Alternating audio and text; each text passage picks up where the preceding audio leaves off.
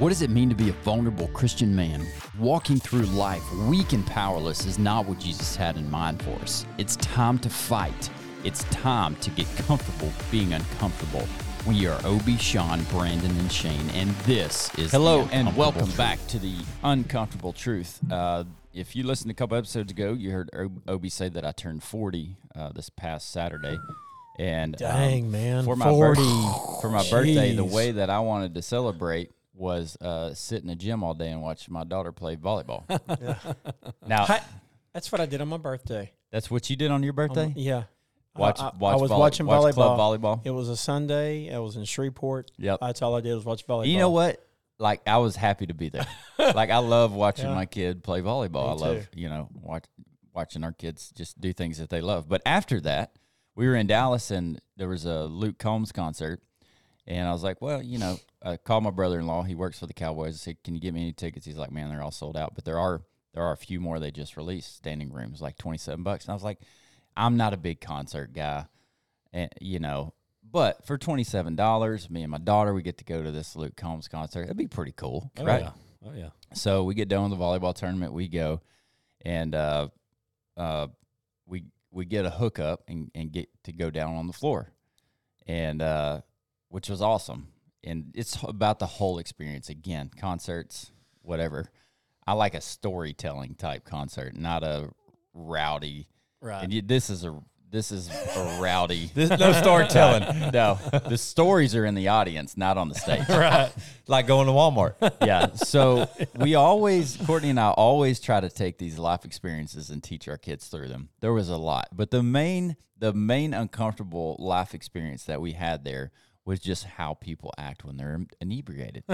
And there was a lot of that going on. It was kind of uncomfortable. I know it was uncomfortable for my 14-year-old daughter. It was the first beer she's ever had because somebody spilled it, and probably some of it went in her mouth. Oh, gosh. And I don't think it was a beer. I think it was actually a Jack and Coke. Oh, man. So, and there's 3 or 4 more stories that are pretty entertaining that we don't have time for. She got her eyes open a little bit that day. She did. She still had a good time. She felt safe because I was there, but it was very, very interesting. That's Very awesome. interesting. I So, want to hear more about that. yeah, we definitely have some stories. Obi, you're going to be up today. Sean, will you open us up in prayer? Yes, sir.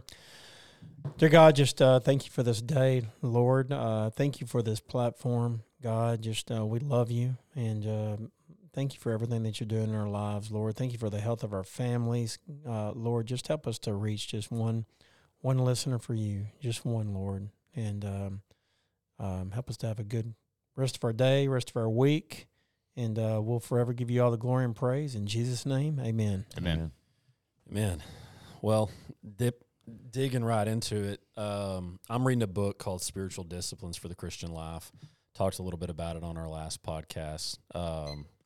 This book really hits home on just the different disciplines that we are to incorporate into our lives whenever we are Christians in order to live a Christ-filled life and to ultimately continue as the goal of all Christians should be in building that relationship and being tighter and closer to the Lord. And what I want to talk about today is prayer. And prayer's on my heart because it's something that I feel like I just have a lot of progress. I have a lot of ground to make up, just from a standpoint of trying to pray in a way where I feel like I just don't feel like that my prayer life is good. I guess end of story. I feel like I've got a lot of work to do. And one of the things that stuck out to me in the book, in the chapter talking about prayer, I don't know if you guys have heard of, if you've read any Christian books that deal with anything in prayer, you probably have heard the name of George Miller. And I think Miller is how you say it. It's an English pronunciation of Miller, but this guy owned a orphanage back in the 1800s, and he brought in what they say is either tens of thousands or hundreds of thousands of orphans, and took care of them, raised them, got them on their own 2 feet. And he never accepted a dime of, or he never raised money. He did everything, all of the funding for the orphanage was strictly done through contributions from prayer. There was no other means of him accepting funds unless somebody just felt led. So he would pray every day fervently for the Lord to continue to provide for him to be able to offer these food and housing and everything that he provided for these orphans. But again, it was 100% prayer-based. His entire ministry was prayer-based, 100%. If they were getting short on food, he would pray harder. If they were getting short on beds, he would pray harder. And he always, his prayers were always answered. And so one of the excerpts that the book has here, it says, George Mueller observed, the great fault of the children of God is they do not continue in prayer. They do not grow on praying. They do not go on praying. They do not persevere. If they desire anything for God's glory, they should pray until they get it. Oh, how good and kind and gracious and condescending is the one with whom we have to do. He has given me, unworthy as I am, immeasurably above all I had asked or thought of in prayer. And then this last one that I want to read says, prayerful people become godly people, for prayerfulness with God cultivates godliness in all of life. My ministerial experience concurs with the words of J.C. Ryle. It says, this is what I want you to hear. What is the reason that some believers are so much brighter and holier than others? I believe the difference in 19 cases out of 20 arises from different habits about private prayer. Mm-hmm. I believe that those who are not eminently holy pray little, and those who are eminently holy pray much. That stuck out to me. I go to church. I try to get in the church as often as I can. I teach and lead some classes. I look for the opportunity to serve. I try to always be reading a Christ-based book that points me to Jesus. It's important to me to continue to try to be filled through reading books about the Christian life and how I can be a better man of God, how I can be a better kingdom servant of God. I don't pray the way that I need to. I feel like that I need to start my day in prayer. I don't do that every day. I feel like that I need to really come to the Holy Spirit and have the Holy Spirit intervene in my life through prayer and just develop my prayer relationship with God, and I don't feel like I'm there.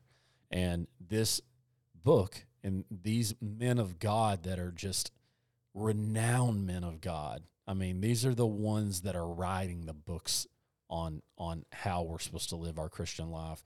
They're like, prayer's the most important thing, guys. Prayer's the most important thing. You have to develop a prayer life where you're growing closer to God. And anyway, it's been something that I've really been thinking about a lot lately. And when this guy says he thinks about the most holy people that he knows and the people that are closest to God in their lives, he's thinking about people that have an immense and immeasurable prayer life. So I wanted to see what you guys thought about that and kind of hit off of what you guys had to say. I love it. So I just finished that book, the 21 Days of Childlike Prayer. But there's a couple of things that jump out at me. So the first thing is this, the 19 out of 20 people that just seem to glow, no matter what the circumstances. let's just break that down. Y'all know I'm practical. What is the thing God has given us to be as directly tied to Him as possible? Prayer. Prayer life. So if we are in prayer, we are more closely connected to Him than any other thing we do. All right. What is the thing that if we do not drink it, we will die pretty quick? Water. Isn't He called a living well? Water. Yeah. Water. Okay. So as believers, we like to think about prayer like an energy drink. Let me just get a shot when I need something to get a boost. Right. We don't think about it like water, that if I do not consume it daily, I will die. I will perish as a believer. That's a very good point. Yeah, that's good. And that means that it's not an event. It is an action daily. It becomes such a like methodical part of our days, you know, or our week, or like how we intertwine it into our lives. It's like, I'll pray for you. Is there anybody Yeah. here that you can say, like in the last 6 months, where you've gone 24 hours without praying? Oh, yeah. Yeah, for sure. Absolutely. Yeah. Absolutely. Yeah. I think like prayer is like, you know, the ultimate form of meditation. Sure. You know, like clearing your body and your mind and being connected with something bigger than yourself. Like that is, prayer is meditation, but it's towards, it ain't this rah-rah kind of meditation where we're all focused on ourselves and the world and Sure. the synergy and all that bull honky, whatever. Sure. It is actually being connected to the Lord. Do y'all pray like driving down the road? Yeah, all over the place. Like I'll pray. I don't do it near as much as I should, but I'll pray in the shower. I'll pray when I wake up in the morning. Sometimes if the Lord wakes me up at night, you know, Courtney last night literally prayed till like 2:00. She couldn't go to sleep, so she was like from like 12:30 to 2. She was just in communication with the Lord. And typically she falls asleep, but last night she didn't. She said, "I think the Lord had something for me. You know, I don't know what it is yet, but yeah, praying down the road. When one of you guys says I'm going through something, like Personally, I try to make that a priority to pray for it right then, Sure. so that I don't get distracted. Well, if I don't do it right then, I'll forget. Yeah, me too. You know. So I don't know about y'all, but there's this distinct difference in how I'm seeing prayer now and how I used to see prayer. It used to be something on my schedule that I did for God, and it's really something He's doing for me. Right. Yeah. He's making Himself available 24/7. So it's not a check, I prayed. It's I get access to the Father of the Living everything. I get access to Him anytime I want it. So it's more because I have to be practical. That is how He made me. So I'm like, okay, you made me like this, God. How do I praise you and how you made me? Right. And so, you know, Obi, when you say some things like I've been a lot of places I feel like you are right now, and like we're trying to come to grips with why am I this way, but I know you made me this way. How can I praise you in the way you made me? Right. That's good. That's right. I mean, you know, we talk about praying down the road, or, you know, maybe getting a text, like you said, Shane, about, you know, somebody who's struggling, somebody who needs some prayer. You know, yesterday, one of my agents had said that her son-in-law's grandfather, who raised him, had a stroke, and that he really needed to be lifted up in prayer. And you know, last night when I was doing a journal entry last night, and I like to write down my prayers a lot, and I prayed for him. I prayed for her son-in-law. I wanted to let her know that I prayed for him. You know, a lot of times you speak that and say, hey, I need you to pray for this. And it just goes in one ear and out the other, you know, and you're like, okay, I'll do that. I'll plan on that. I'm going to pray for you. And you don't intentionally go about praying for that person. But the kind of prayer that I'm talking about and that I'm trying to get to is uninterrupted, undistracted, Connected. connection prayer, where and that's the prayer that I feel like that fleets me a lot. Yeah. That I do the Little shotgun prayers. shotgun prayers. Yeah. I feel like I got a lot of that down. You Yeah. know. Yeah. Well, But- that's what we've practiced our whole life. Exactly. Yeah. I can, you know, if you tell me that you need a prayer, or if I'm just feeling in a moment of, Lord, you know, I'm so distracted. Help me come back to you. You know, I can have a quick shotgun prayer. I'm talking about getting down on your knees every day and completely undistracted. Nothing else is distracting me. That's the prayer that I struggle with. I'm down on my knees trying to give him all of me, and I'm thinking about what I need to go do. And I'm the only time that honest, works, you the know? only way I can do that is if it's like between like 1 and 5 a.m. Like zero, because nothing in the Because- outside because world's awake. Yes. Yeah. And everything else in my mind, whenever I wake up after 5 o'clock, in the morning, just goes straight to what I got to do. I got the podcast, got this, got that, blah, blah, blah. My mind just floods with all this. Why can't we clear that junk. and go to God? Like, I'm with you. Yeah. I'm totally with you. Yeah. Think about David. I go back to David so much here lately. What did God call him? A man. After God's own heart, yeah. God said that. Now, what do we know about David? David made a lot of mistakes. Yeah. Do you think and this is not like patting ourselves on my back to feel better. This is No. like context that we have something to go to Mhm. when we're struggling with things like Obi's saying. So, here's practicality again, because I'm right there with you, all of us. I think we have entrepreneur brain, and we love it, and we're addicted to it, and it's a bad addiction sometimes, and it's a blessing others. So how can we use that thing that God's made us to be passionate about to be looking for opportunities for him all the time?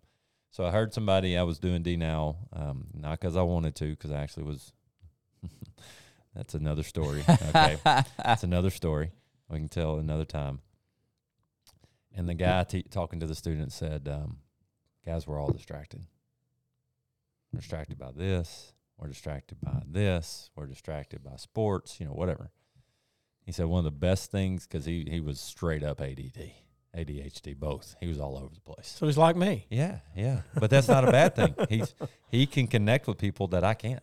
Right. You know what I mean? Mm-hmm. He said this is one of the best things he is going to Psalms. Remember, David wrote a lot of the Psalms. And David is praising the Lord when he can't understand what's going on. He's praising him, and he's seeking him. He's in fervent prayer. He's praising the Lord when things are going well. But this verse right here, he said, I'll take this verse and be still and know that I am God.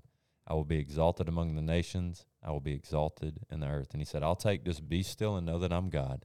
And I'll say, be still and know that I'm God. And then he said, I'll sit there for a second.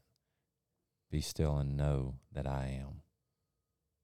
Then he'll go, be still and know that I. And he'll go all the way back to be and all the way forward again. And let me tell you, It'll slow you down. it'll slow you Get down you in that. and it'll get you in sync Yes. to go, this is all you. Thank you. Yeah. And it's a struggle of mine. Same you here. know? That's Same here. awesome. It's a That's a- struggle. That's a great technique. Well, And we've all talked. I think if we were all being very, very transparent, I get asked all the time by young men. I get the blessing of mentoring now. It's not me wanting to mentor them. They're asking because God is allowing that to happen. What's the best advice you can give? I said, you got to get around men that you're willing to be vulnerable with to grow in Christ. And we've all dealt with angst, anxiety, frustration, disappointment, aggravation with ourselves. Mm-hmm. That's probably the most aggravation Yes. that we sit here and we're our worst critics. 100%. But if you, and I think this, guys, but if you remember to do that Be in still. any moment that you're dealing with angst, and guys, this is no joke. Over the past 3 months, my angst is almost gone. It's wonderful. But it's only because when it starts creeping back in, Mm-hmm. You go. You be still. yeah, and it's at least sunk in enough for that, Yeah. Mm-hmm. which is more than it used to. Yeah, you 'Cause- gotta you started recognizing, create those habits too. Yes, it's a habit, guys. Yeah. God gave us the ability to follow a habit. It's no different than going to the gym every day, eating right, changing your language from good to bad or bad to good, smoking or not smoking. It is still a habit. David was in the habit of going, I've tried it my way. Yeah. Then I tried it my way again. Mm-hmm. I got to go back to him. It Gotta seems be like still. David too. Like a lot of times he just praised the Lord. Like, you know, in the, 100%. like you said, like in the midst of not knowing, I'm just going to praise him. Yeah. And if he, you know, going back to Moses, like, I'm not your guy. Yeah. Oh, yes, you are. You don't see what I see because I can do things you can't fathom. Mm. I'm outside of time. Yeah. My understanding and your understanding are not the same. They're never going to be. Right. And that's where the epitome of faith and trust comes in, that I'm going to walk where I think you're telling me to go, or I'm going to be still when I'm supposed to, because I feel like I have the connection to you via prayer. Yeah. Yes. All I right. like it. Thanks for joining us today. Appreciate y'all being here. Hit those buttons at the bottom. Help us reach more people for Jesus. Go out and kick the day in the face, and we'll catch you on the next one.